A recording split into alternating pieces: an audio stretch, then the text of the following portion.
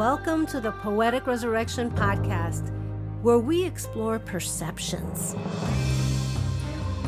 How self-reflecting questions can give you a better understanding of self. I'm your host, Sonia Iris Lozada. Stay tuned.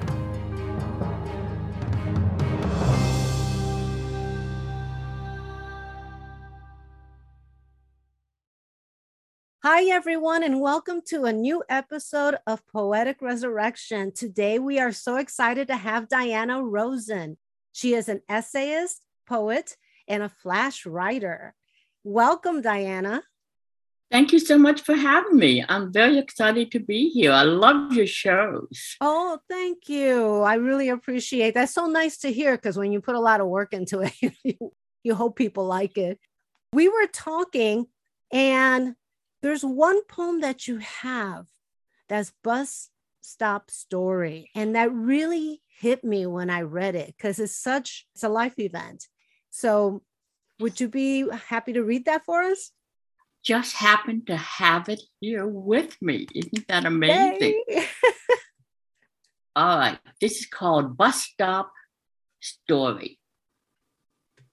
The first thing I noticed is the fine line of beard outlining his strong chin.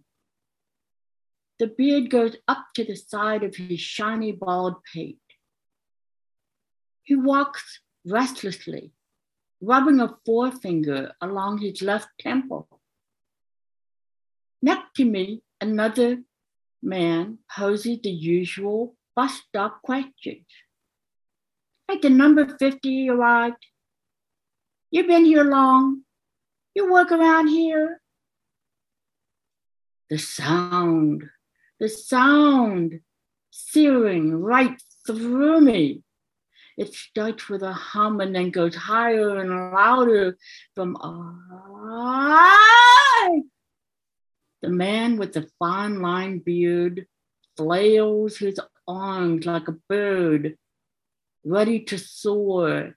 He whirls and whirls, then falls like a boulder onto the street. He tumbled down as if on the side of the mountain. The questioner and I rushed to him. Still flailing, his right hand clenches my left wrist like a crushing vice. We turn them over now, on their side, the questioner says, his cigarette dangling from his matter-of-fact mouth. No more putting them on their side and sticking sticks into their mouths to hold down their tongues. As we roll the man onto his back, his hand drops heavily from mine. His huge, shaking body becomes quiet. I've called the paramedics, said someone. They'll be here soon. And with that, the chartreuse truck rolls up and medics step out and into their official roles. The number 50 does arrive, and I climb aboard. The questioner remains with the epileptic. I can't shake the sound or the feel of his grip. A few weeks later, the man with the fine line beard is back at my stop. I rub my left wrist. Our eyes do not meet. I love that story. When you take a part of life and just put it into a poem, it just seems so more significant, but yet it leaves us with more questions than answers. After you saw the guy at the bus stop, did you ever see him again after that? And did you ever speak about it? I never spoke about it to anybody, but I did see him that second time. He didn't notice me, and it's quite possible that because he was having an epileptic fit, he might not have recognized me or the man that was helping him or any of the other people that were calling in for an emergency. I suspect, and I don't really know, but I guess if you're having a fit, you're just on another plane. You're just in another world. But I'm glad we were there to help him. Yeah. Now, where was this at? Where did this happen? At the time, I was living in Northern California, and this was the San Rafael bus stop. And it's a big hub where maybe 9 buses can park and pick up and drop off passengers. So it was very active and very busy. And fortunately, I never had to deal with anything like that again. It was very dramatic. It is. I would think that, you get lost as to what should I do? You don't want someone to die right in front of you. That's right. That's right. Now, I do have a question, and this is more on not so much the poetry, but I want to know your journey. How did you get into poetry? That's a great question. I think like a lot of people, when I was a child, I was read to. And probably my favorite was those 12 little girls in 2 straight lines and that incorrigible Madeline. I just love that. And I loved all of Bemelman's books, the Babar series, but Madeline. I think I identified with her because she didn't want to deal with the rules. I learned my first lesson in being incorrigible by reading about Madeline. And then I think in high school, we had this wonderful literature teacher, and he chose an international book with all kinds of poetry from around the world. And interestingly enough, all of it was translated poetry. There wasn't anything that was original in English, so no British poetry and no American poetry. It was such an eye-opener to read translated poetry from Italy and Iran and Japan and China. And it really opened my eye to the diversity, the different styles of poetry. I was just fascinated by it. I still have the book. There's certain ways that, and I know you mentioned this before, the phrasing. And the phrasing to me comes across from their belief system, how they think, and they switch the phrasing on it. You said something about a rose before. You had mentioned to me offline. Oh, yes. I later learned poetry in England, Wordsworth, Tennyson, and then the European favorites of Byron, Shelley, and Keats. I was always kind of amused how they would describe a rose, how it's pretty and pastel and decorating an arbor or the maypole. But when you read about a rose, which is an international flower known to so many different countries, you read about it in Hungarian, and they talk about the rose oil scenting the skin and how it is a perfume. Or in South America, or even in Spain, a Spanish poet might talk about the petals of a rose opening up like the lips of their lover. You think, whoa, that's some flower getting around the world here.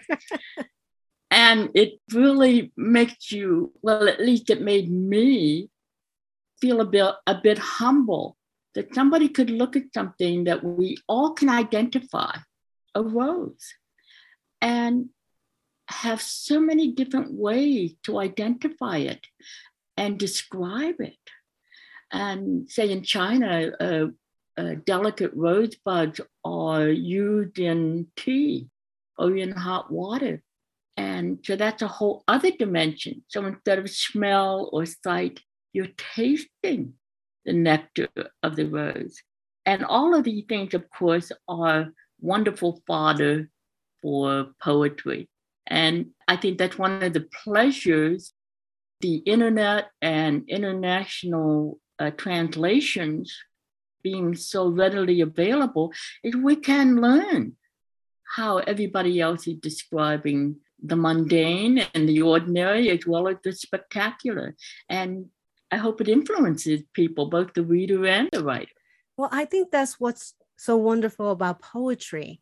It can take something as simple as I went to the store and make it magical. You get all the senses come in, the smell, the feeling and everything in poetry. I'm glad you mentioned that because smell is really not something that's used a lot in any kind of writing. It's such a jumping off point that if you describe onions or garlic sizzling in oil, everybody knows what that smells like. Yes.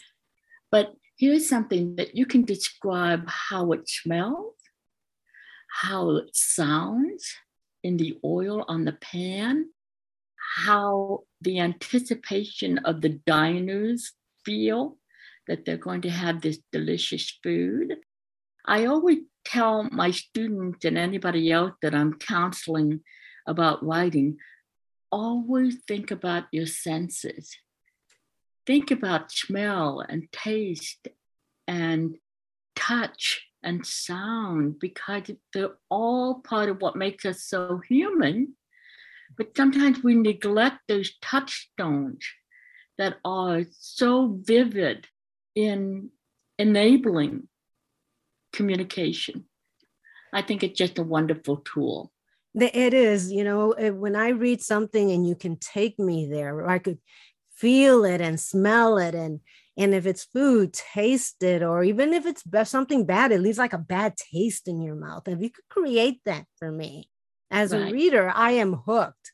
I am going to go back to that writer and keep reading more of their stuff. Right.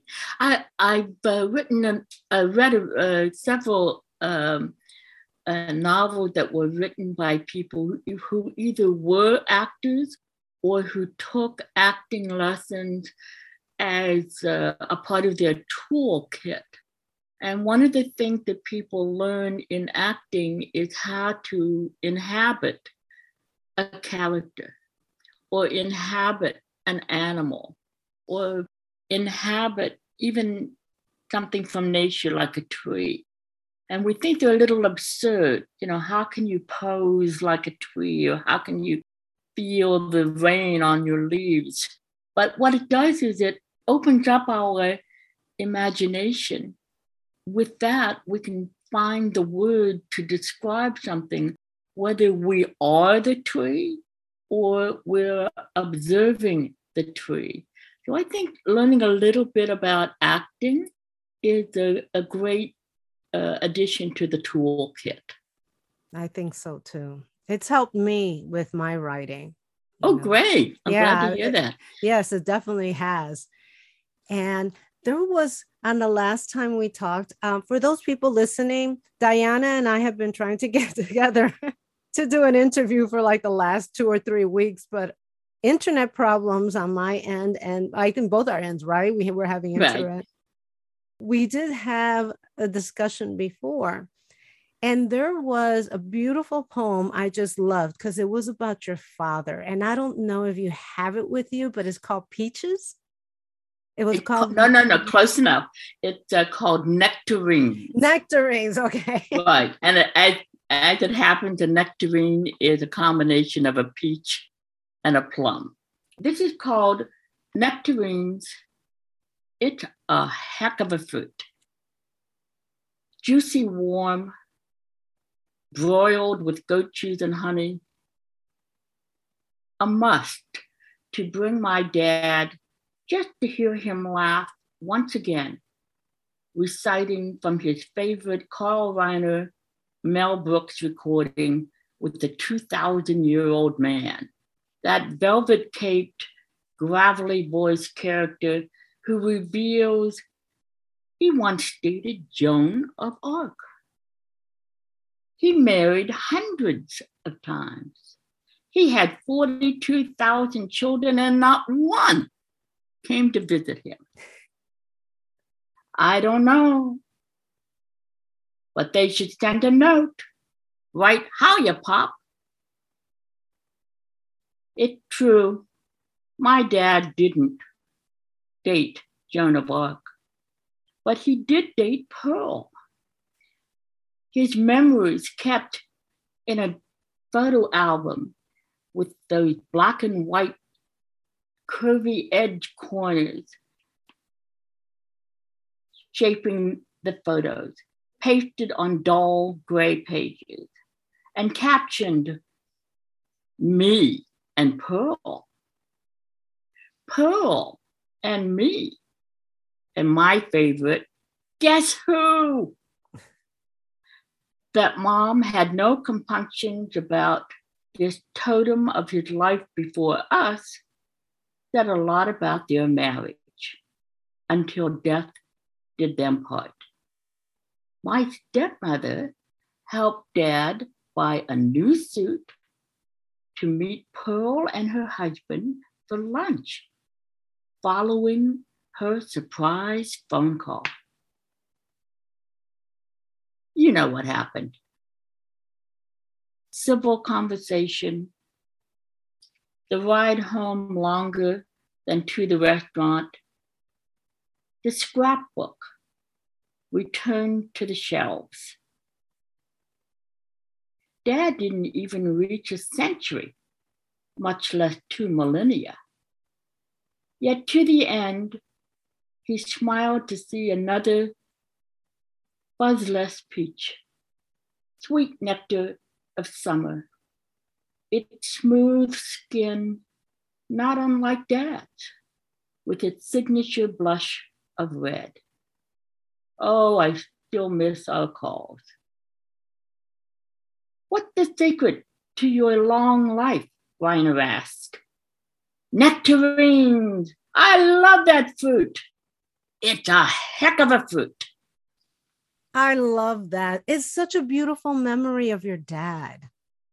Thank you. Yeah. Yes, he always just used to just start laughing the moment I pulled it out of my purse. And I still have the albums, and every once in a while I play them because it's a shared memory of a shared experience. And what better foundation for a poem? Yes. And you said you taught classes, and how beautiful is that to use that as an example to your students about that sensory memory and how it creates such. It is. Yeah. I love to use tangible things in classes too. A lot of times it's something younger kids don't quite know what they are, which makes it fun. I brought my mother's thimble. I brought old-fashioned fountain pens, old photographs from the early 1900s. And everybody knows books and teapots or a certain glass or cup. And it's fascinating to see what tangible items do to trigger memories, whether somebody's older or younger. It's kind of wistful and sweet and sometimes shocking because people go all sorts of places when they see something. But it's also another lesson that, you know, if you're just stuck and you just don't know what to do or what to write about, or you think you've exhausted everything, just look around your house and something's going to trigger a memory, either of an event or an experience or some person. And that can get the juices rolling again. When people talk about their parents and their experiences and those little moments that people think are not a big deal are a big deal.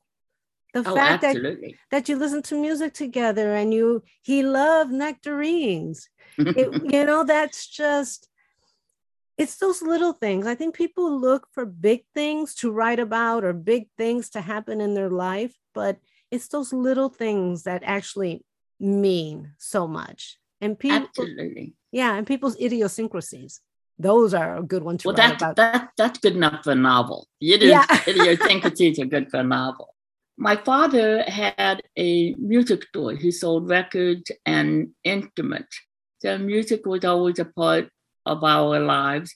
And my sister and I learned to play on the piano and flute and clarinet. So that's a wonderful inheritance, so to speak, because even if you don't become a professional musician, learning to play an instrument helps you be a better audience member and appreciate music. And the other thing that my parents would do is they would bring recorded Broadway plays and invite people over to hear the play. And I always thought it was almost like a sacred place because all these people were so quiet listening to Act One. And then there would be a slight break as they turned the record over to the other side for Act Two. But we listened to Arthur Miller's Death of a Salesman and a few other plays. And it was like bringing the holy in, where somebody who wrote something so profound and so beautiful and so American can touch a variety of people who gather in somebody's living room to listen to them. And the same thing can happen with recorded poetry or just taking a poetry book off the shelf and reading to your parents or having your parents read to them. I think there's something so deliciously intimate and sweet and life-affirming about reading stories and poems to each other. It helps to connect in ways that are exquisite. When you buy a new musical, it's only the music now. You don't get the whole play. Oh dear, that's not good. That's true. Yeah. That's true. Yeah. Yeah, mostly now you get the music. And that reminds me of the radio shows. Oh, yes. Yes. You know, where people actually used to gather around and look at a radio, but it was the actors and the stories and doing the sound effects as they recorded the story. And I think that's just, it does bring people together. It brought people together, and also it really fostered imagination because the sound that you heard on the radio may have sounded like a horse galloping down the road, but it was really somebody using a kettle drum and some sticks and the wildest things imaginable to make those sounds. But I think the other trigger for imagination is listening to somebody tell a story. And you have to bring something to that as the audience member. So whether you're reading a poetry book or listening to a radio show or drama or comedy, you're bringing something to that makes it complete. Because the writer tried to make it as perfectly possible, but it needs the poet or the writer needs that audience, that reader or that person listening in on the radio. I think that's what's so much fun about podcasts, because it's allowing a lot of people to imagine a little bit more of a story that they're writing or more about an event that's happening. And it's a really positive thing for imagination. It really is. And what I do like about podcasts is that you can hear from the average person and you can hear from poets that nobody knows and you can hear from famous poets. So it opens the doors for people to be able to listen to what is actually out there. You know, we're having a big problem now with books. People don't want you to read certain books. If I was told I couldn't read a book, that's the first book I'm going to go buy. Absolutely. Yes. Absolutely. And just recently, several libraries, I think Brooklyn and a few others in New York, have offered to provide digital library cards to anyone who wants them to borrow any ebook that they have on their system, so that nobody can be denied access. I think that's just thrilling. God bless librarians. Yes, They're the best. Exactly. How many books have you written? Because I know that there's a few there. Well, this is High Stakes and Expectations is my first poetry book. I've published a lot of poems in a variety of journals. Before this, I was a nonfiction writer, so I wrote cookbooks and books about tea and ice cream and all kinds of books. I wrote about 13 books on food and beverage. And Wow. I still continue to write about tea, spices, and coffee for different websites. So that's been a lot of fun. And I once had a newsletter on tea, and that became very popular. And that's how I got my first book deal. So that was an adventure and a side trip that proved to be a lot of fun. Now, you said you also informed me that you were a journalist and you used to interview people. Can you tell us a little about that? Oh, absolutely. I wrote for several different newspapers, and I wrote for a number of people who were in corporate life where they wanted to have their CEOs and their top managers interviewed. They would call it legacy, to create a certain history for their corporation. But I've also written the ordinary obit for Joe Blow down the street, and straight news, and the opening of a new store, everything that was part of small city life I did for various newspapers. And it was great. It also gave me, I have a degree in journalism, and that is a good foundation for anything that you would write. We call it the 5 W's and H: who, what, where, when, why, and how. And I think when you get into fiction, the why and the how becomes a lot more interesting. And my father once asked me why I was writing fiction instead of journalism. And I said, well, this way, I can write the ending the way I want them to be. Very true. And sometimes news is not quite the way you want it to be. But in fiction, we have all this wonderful leeway to make things taller and shorter and bigger and safer and kinder and everything that we would like it to be. You have such a fascinating writing history. So if you have a degree in journalism, when did you get your first job writing? Because it seems like you've been writing your whole life. 2 weeks after college graduation. Those were the days, kiddo. That was a lot of fun. And I worked for a legal newspaper that was part of a chain of papers. And the editor used to smooth all the legislatures, and this was in the state of Arizona, and keep certain legal advertising required. That was how we made the money, with this legal advertising. The stories were fantastic.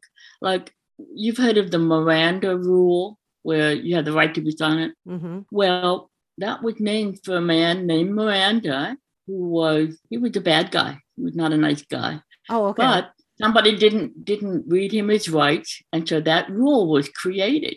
Within a couple of days after that rule went into effect, he was arrested for something else. So he may still be in jail for all I know. But it was very exciting to be writing about something that was such a pivotal part of history. And a woman became the first Supreme Court justice in the state of Arizona, and there were a few other things that were hot news at that time. That made it very exciting and out of the ordinary. We expect car accidents and fires occur, and we tell people about the facts of that event. But when something actually changes history, that impacts you too, because you can say, oh, I was part of that time in history that happened. And I told the world. Yes, and I didn't even know that's how that being Mirandized came into being. Right. And that rule has actually been adopted or adapted in many other countries, that you just can't bamboozle somebody that you've arrested, you have to be honest with them. So that's a whole nonfiction book right there, you know. Yes. What brought you to California? Were you originally from California? No, I grew up in Pennsylvania, and my family and I moved to Arizona when I was a teenager. And then after college, I said, I'm going out into the world. So I came to Los Angeles, and I've been in California ever since. I lived a while in Northern California on a houseboat in Sausalito. I missed the 60s completely. I was busy, making a living. But so I kind of recaptured the 60s in my 40s. So that was a lot of fun. And actually, it was in Sausalito and Marin County that I was reintroduced to poetry. And I had been completely unaware of contemporary poets because of a time that I spent at a bookstore, working at a bookstore. I heard and heard in person, Galway Kinnell and Lucille Clifton, Sharon Olds, Kim Adonisio, so many wonderful, wonderful, wonderful poets. And I thought, you know what, I think I can do this. So I took some classes, and I was introduced to free writing, where you hear or see a prompt and you just plunge right into it and you write. And I've been doing that ever since. It's just been a wonderful, exciting journey. I've loved it. And what a great place to see so many amazing poets. That was so influential. Robert Haas, Sajlo Milos. It was such a fantastic opportunity because at that time, all the bookstores had book signings and book readings continuously. It was just, I didn't know any better. I thought this was always the way it was or would be. I just benefited. It was the right time and the right place. It was just fantastic. Yes, because a lot of bookstores now will not even have readings unless you're a really well-known poet. That's true. That's yes. True. And but I think one of the benefits of the pandemic, this thing we call Zoom and podcast evolution, and this way we can get the word out, and we can hear a diverse selection of poets and fiction writers. It's thrilling. And then a lot of these end up on YouTube. So if you want to know what Szymborska or Milos sounded like, in addition to their wonderful words, you can hear them on YouTube. You can hear Pulitzer Prize winners like mine went blank, but you could hear Gregory Orr. You can hear anybody that touches you. You can find them on YouTube. So this is just such an exciting time for poetry because, first of all, more poetry is available in more venues and more methods. And I think for a lot of people during the pandemic, they gravitated to poetry just like people do when they are very, very happy or very, very sad.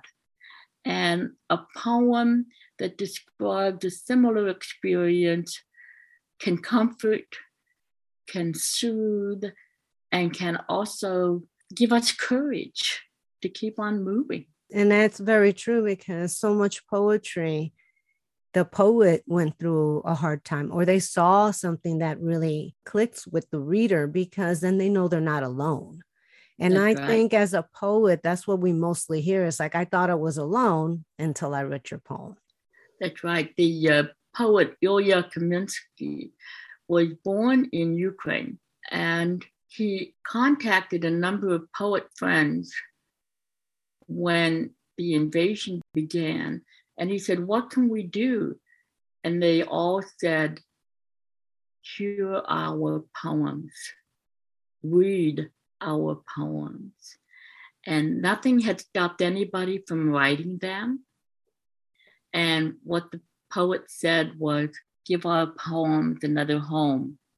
have other people listen to them and read them.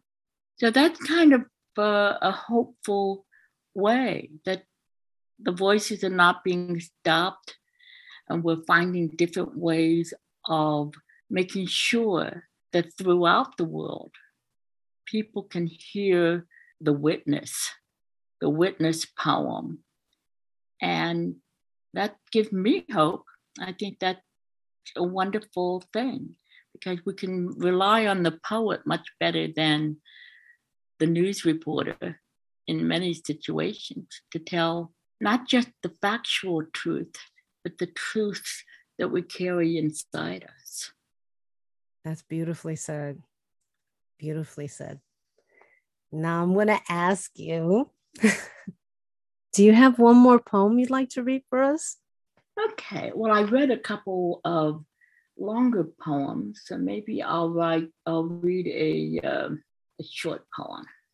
Okay, this is called Study of an Orange. The basket of freshly picked oranges, a nest of hardened, pockmarked yolks, buffed to an acceptable smoothness. Sit docile, waiting, fragrant, with that sweet acid burst that draws you to pull off one stubborn leaf-dotted stem, its spicy spray tickling your nose. It rains on your beard, smites your eyes, will keep you tearing away at the thick skin, scraping off the soft, bitter pith to expose each plump section ready for your lips. Small, expectant lips, hidden under a snowy mustache. Wonderful lips that open slightly. Give me citrus kisses. My happy tongue licks into a smile. That's a very sensuous orange poem there. Everything is available for the poet. Yes. You know, that's what I really love about poetry. Not loved, it's current. Is that you have permission to just be. It's subjective. You're either going to like it or not. But going in and writing it, you know that. You know that, someone's going to like it, someone's not going to like it. It's subjective, but you get to be open and you get to speak your mind in a very poetic way. It's a challenge, not always easy. No, it's not. And sometimes, I think 2 or 3 times in the 20 years that I've been writing poetry, something came out almost whole. It was just pretty darn good just the way it is. Well, 3 out of a gazillion poems is not a lot. So you keep tinkering and you keep playing with it. I think the adage is that nobody stops a poem, they just abandon it for the moment. I think about Walt Whitman continuously rewriting Leaves of Grass in a way that kind of a metaphor for life. We're all rewriting our life, entering new chapters, trying new things, new experiences, and it's a good thing. But sometimes you do have to leave that poem and say, hey, try something else, move on. You know what? I was just about to ask you that, because I have gotten on some poems and I've written the poem and written the poem and written the poem. I'm like, you know what? I don't even like this poem anymore, because you can visualize it, but for some reason it doesn't have the same energy when you write it. And that's an interesting word, energy, because there is something cosmic or something vibrant that's in a poem that works. Sometimes tinkering with it too much can kill that vibrancy, and it just doesn't work. So those go in the bottom bottom shelf, the bottom drawer, and you just abandon them for a while. But I think it's always good to experiment sometimes with form. So maybe you're doing a free write poem and it's just not working. Maybe you should try to reshape it into a villanelle or into a sonnet and take advantage of those limits and restrictions of form. And maybe it'll help you rethink your word choices. I'm perfectly fine killing all my darlings for the sake of this one perfect line or one perfect stanza. But sometimes people get so attached to something that they wrote. And the focus should be, does it work? Does it work in this particular poem? And if it works, okay. And if it doesn't, well, you can just keep that on a little scrap paper and write another poem from that one line. But exactly. I love to experiment with different forms. Right now, I'm playing around with erasure poems, where you take an article from a magazine or a book, one that you can mark up, because I'm not somebody who marks up books. But you take a magazine and you circle a bunch of words that you find interesting. And then you erase or black out all the other words. And what remains are the 10 or 12 interesting words. And it's often a poem.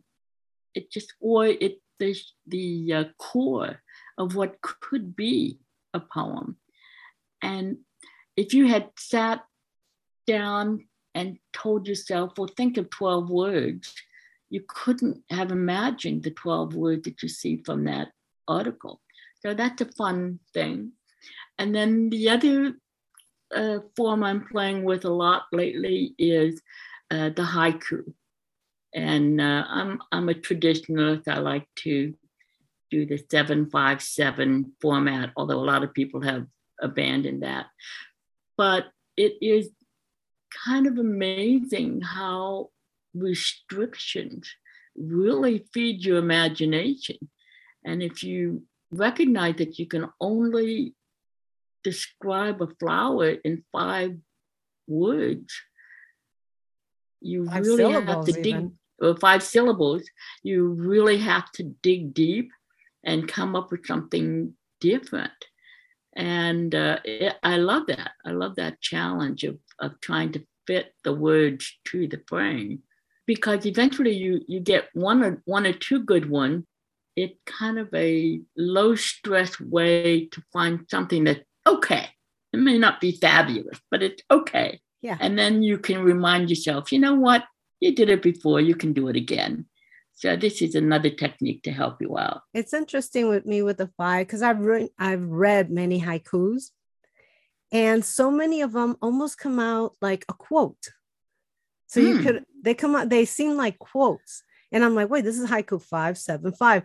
Would it still be a haiku if it's not 5-7-5? Well, I'm a cranky person about this. I think it should be.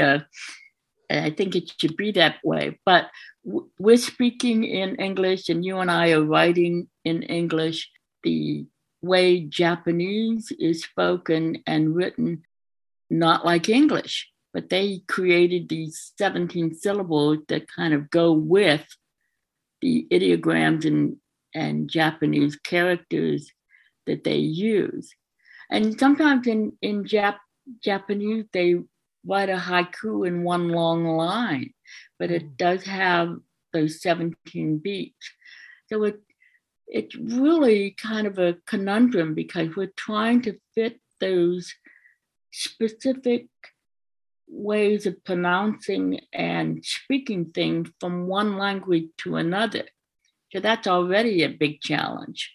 So a lot of people in English, they're adhering to the observation of a haiku, but instead of counting syllables, they'll just say, the black crow flies high. And just let you drop it right there. And I'm of two minds about it. I think some of it is interesting, but I think that the advantage of more syllables is that you can tell more of a story. Or, as in a lot of regular haiku from Basho and Isa, the delightful sense of humor, the surprise ending. Robert Haas has translated a lot of them, and he has a very droll sense of humor himself, and so he's a really good match for translating these. Sort of like, oh, the spider weaves a web. Not to worry, I take housekeeping very lightly, or something like that. So you can say a whole complete thought, but do it gently and lightly and with a little wit. And it doesn't have to be a whole big story. So that's fun. So before we leave, is there anything that you would like to address with the audience? Shall we assume that everybody reads poetry who listens in? If not, try something new. If you always read contemporary poets, try poets from the early 20th century or the 19th century. If you always read American poetry, try poets from Asia or Africa or Europe. Mix it up a lot. I live here in Los Angeles. We have a magnificent library system for both the city and the county. Each of them has incredible international literature departments. So you can find poems for every culture, every creed, every country. And it's such an eye-opener to read these poems. And the music of these poems is so fabulous. I like to give a shout out, not just to the librarian, but to wonderful translators who have taken the meaning and the music and the joy and the sorrow from these fabulous poems and translated them back into our language. And it's just such a pleasure. And if you have a library card, you can check it out for free. That's always nice too. Yes. Now, how can people get a copy of your book? Easy peasy. Go to www.thetinypublisher.com and you can buy the book there. Or if they would like a signed copy from me, they can write Diana at thetinypublisher.com. And I take Zelle, PayPal, checks, and cash. So how do you take cash? Yeah, I'll meet you for coffee, and we'll make a deal. It's called High Stakes and Expectations, and it only took me 20 years to put it together. So I hope people will appreciate it. That's right. Diana, you have been extremely lovely. I love your poems. People, please get a copy of her book. It would make a difference. Thank you so much for being on the show. Thank you. It's been my pleasure. Many blessings.